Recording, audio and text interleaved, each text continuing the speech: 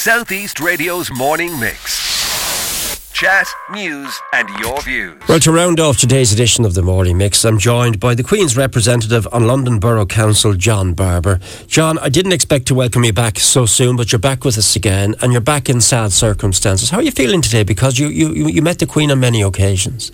I think it's very sad, but I think one has to accept when you get to the age the Queen is, like any elderly relative, it's going to happen. But her decline has been, in the last 3 months, particularly noticeable with the things that she's cancelled. There's certain things like she didn't go to the Braemar Games, which were a few weeks ago, which she's gone to always. She's never missed them. And I'm very sad. I'm sad for all the family because they all loved her dearly. The Princess Royal, Prince Charles, Edward, Andrew, is their mother, and it's very hard. And for the people in England, I think it's going to be incredibly hard, knowing what the Queen means to them. She's always been the mother figure almost to the nation. Whenever there's been anything wrong, the Queen can pour something calming on the atmosphere to reduce any tension, and I think now we have lost her, and it's a very sad occasion. And I mean, the last photographs we've seen of her was taking the resignation of Boris Johnson and the appointment of the new Prime Minister, and she looked to be in good form then, and literally within 48 hours of that, she's gone. Yes, so the only real thing is, I think for those people who knew her reasonably well, you could tell quite quickly that things weren't 100%.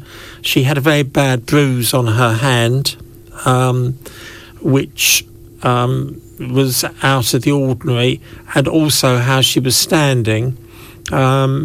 I think, to be perfectly fair, she was obviously quite ill at that stage in proceedings, but she was a great believer in keeping on to the bitter end. She was still doing her red boxes till the day before she died, checking on government policy, papers, and she took her role very, very seriously. And you took your respect for her very seriously as well, John, yes. Because you and I were chatting off air. You have never watched an episode of The Crown, and it's a very interesting thought process as to why you haven't watched The Crown. Would you like to share it with us? You don't watch it? I haven't watched it, and I wouldn't watch it, mainly because the bulk of the people who are in the particular series I have known, either in the role that I have now or through friendship. I mean, I knew Princess Diana, I knew her father. I can't say I knew Diana well, but I knew her. I knew Fergie, I knew her father. Princess Margaret, I had met on a number of occasions. And I don't necessarily want to see how somebody wants to portray them, which often is unfair because people like Princess Margaret, yes, she had her faults, but she had a very difficult life. She wasn't allowed to marry the man she wanted to marry. She married somebody who was used to a life of their own and had varying other interests apart from the princess. He was bisexual and he had varying pursuits that he did, and the princess had to put up with it. She had no choice. But I just couldn't watch something which portrays people in the wrong way. So now, before we get into how you would like to see Queen Elizabeth II remembered, let's talk a little bit about the role that you now have to play, because you're sitting in studio with me, but we could well be seeing you on our TV screens Monday or Sunday. What's happening? Sunday. I mean, what actually happens is last night at 10:30, 11:15, the final paperwork came through, which relates to London Bridge, which was the Queen dying, and it is the full programme of how things take place. So today's class is being day 1, as opposed to the day of the death. Day 2 tomorrow in St James's and one other location in London. There will be an announcement by the Privy Council of the Queen has died, and we now have King Charles III on the throne with his consort next to him. The day following, every London Borough, every village, every parish, everywhere from Cornwall to Scotland will hold at approximately 2:00 an announcement of that the Queen has died, and we now have King Charles, and then the proclamation of him as King of England. And I'm returning to London because I have to be one of the people who has to start the procedure, which is on Sunday, which is within the London Borough of Newham, which is where the Olympic site is. Right. And that has about 650,000 people living in the one area. And you'll be reading out the proclamation there? You read the proclamation, but you do the introduction. You refer to what the Queen has done during her lifetime. And that's the beginning part. Then I'll be signing the first signatory in the Book of Condolence, which goes forward, which will be signed by as many people who want to be able to do it. And then for the next 10 days, I'm one of the people who will be either at St Pancras, City Airport, or Heathrow, receiving heads of state. And there'll be about 270 coming in. So they come in, you receive them with their ambassador, you see them into their car, and then you go back to the VIP lounge and receive the next lot. So, like, this is a key role that you're fulfilling, but you were telling me off air as well that in years gone by there would have been a 6-week mourning period. So how many days is it, 10 or 12 from now? It's 10 days from now. And what does that mean when the mourning period? What does it mean to the country? Well, to the country, the suggestion, for want of a better way of putting it, where 25, 30 years ago they would have been told categorically you can't do it. But there won't be any sporting events, there will be no council meetings, there will be no parliamentary sessions, there will be a lot of shops that will close. For 10 days? Yeah. And the theatres will be closed, and the whole thing is you go down into lockdown. It used to be previously that you would have 6 weeks court mourning, which was the Queen brought him and her father died. But when George V died in 1936, you had 3 months of court mourning, and everybody wore black. And for the next 10 days, because of my role, if I'm in a lounge suit, it will be black tie, black pocket handkerchief, and black armband. So it's a really serious period of mourning, isn't it? Yes. Yeah. I mean, if any other member of the royal family had died, like Prince Philip, he would have never had a state funeral. The fact that his funeral was a small, almost family funeral, totally different. The Queen Mother, when she died, in informal service, Princess Margaret died, but the Queen is the one person, apart from the only other 2 people in the Queen's lifetime who had a state funeral. Winston Churchill, who had a state funeral, which was remarkable, and the other person was Louis Mountbatten. They were the only 2 other people who the Queen has. It's down to the monarch. So the funeral is on the 19th of September, which is a Monday. So from now till then, what you've described is what Great Britain will be like. Will that also be the same in Northern Ireland? Yes, I would say it would be. I mean, it would also include there won't be any music programmes on BBC. Our comedy shows us. Comedy shows. No comedy on BBC. Yeah. So it would be literally, everybody adheres to the fact of mourning. Do you think it's excessive? Because I'm sure there will be people who will say it is excessive. Or do you think it's fitting for someone of her ilk, her standard? Well, I think you have to take into account 70 years ago, there were very few people who can remember 70 years ago when the Queen died. Yeah.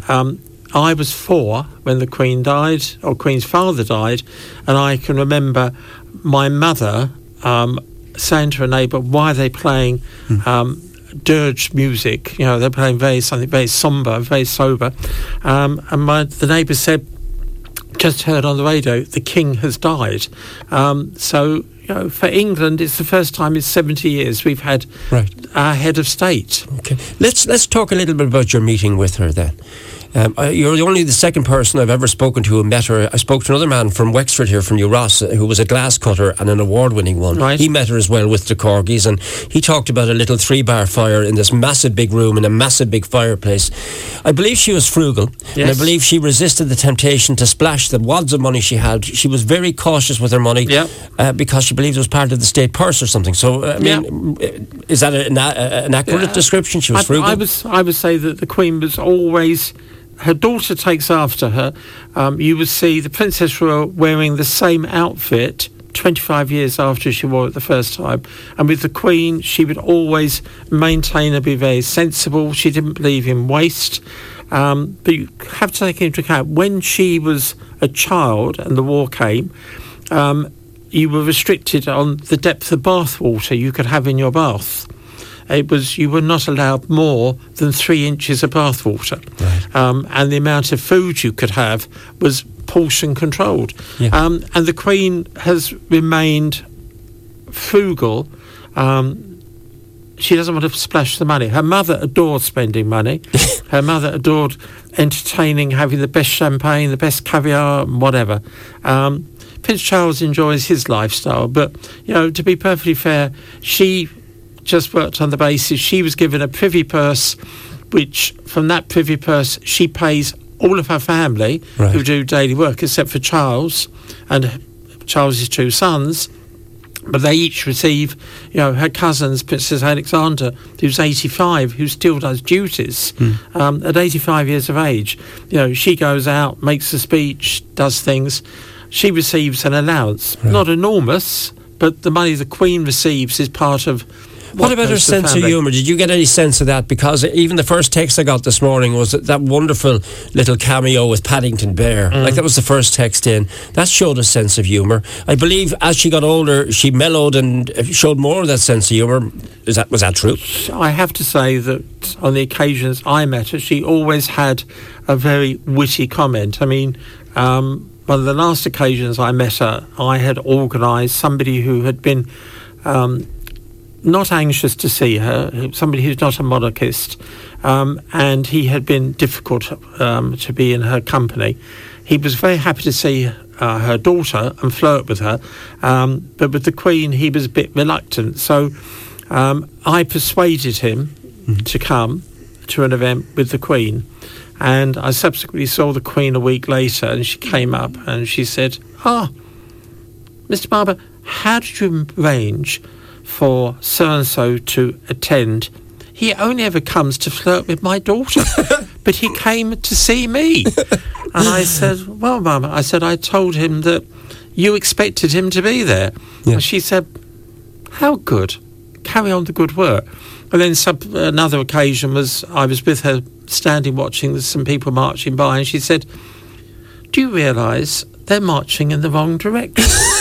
I said, no, I didn't. So she said, but if you didn't notice, don't worry, nobody else will. Yeah. But she had that sort of level of... She always had a twinkle in her And the eye. other one was with Daniel Craig, of course, in the Olympics, wasn't it? Yeah. But on a more serious note, the handshake with Martin McGuinness, I asked the Labour Party leader, Ivana Bacik, about this.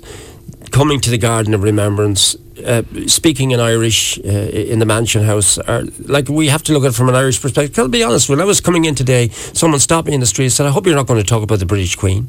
So, I mean, there's still a mindset out there where people are resentful towards what happened here. I think the whole thing is that the Queen was never judgmental. She would enjoy meeting people. Prince Charles is identical. He has a great delight in going and having an involvement with Ireland. And I think with the Queen, she wouldn't make a judgment on somebody. She's not wasn't somebody who would sit down and say, I think that person is terrible. If she felt somebody was being a little bit pompous, she could probably imitate them quite well. I was at a party once where somebody was delighted. They'd just come from a meeting with her, and she imitated somebody who she knew, and they said she got it down to a T, exactly how they spoke and their mannerisms. But as a family, they were all the same. I don't know. Were you ever in the room when Margaret Thatcher came in? Because I know you won't look at the Crown, but I watched the clip last night where I think it was in one of the Palladium, I think it was, and she walked in and she said, Your Majesty, and then all of a sudden it went back to the Crown, and when Margaret Thatcher came in to meet the Queen. She was like a fawning sycophant, Margaret Thatcher. Were you ever present for any of that? Yeah, I mean, let me put it this way. I knew Margaret Thatcher. Did you? And interestingly, at a funeral, I was a person, after Dennis had died, who accompanied her to a memorial service of somebody. Right. And everybody always used to laugh that Margaret was more regal and more queenly than the Queen would ever be. I have to wrap it up. I want to wish you the very best of luck for the future. Thank you very much. You come back because you're inviting me along, because you're involved with the Antiques Fair for Wexford Festival indeed. Opera. Yes, and we look out for you on our television screens, because 650,000 people in your area, we might see you on the BBC making the proclamation. I should be on a balcony. Right. So, in a nutshell, I have a minute left. How do you think Queen Elizabeth II should be remembered? I think she's remembered as a monarch who basically never put a foot wrong. She always had a sensible decision. She didn't do things off the hip. She would give serious consideration to anything, even the relationship with her own family. And if she thought she had to be firm, she could be, but she was a character who will always be remembered because she was wise and sensible. And the name that's often used is Lilibet, isn't it? Yes. So just to wrap up, tell me why, Lilibet. Because she couldn't pronounce her own name, Elizabeth. But I have to tell you that's not... In England, that often happens. I couldn't say sister, but I could say Tissy, and that was for my sister. And in English, it happens a great deal, I'm afraid. So she was always known as Lilibet, but only immediate people like her cousin and Philip.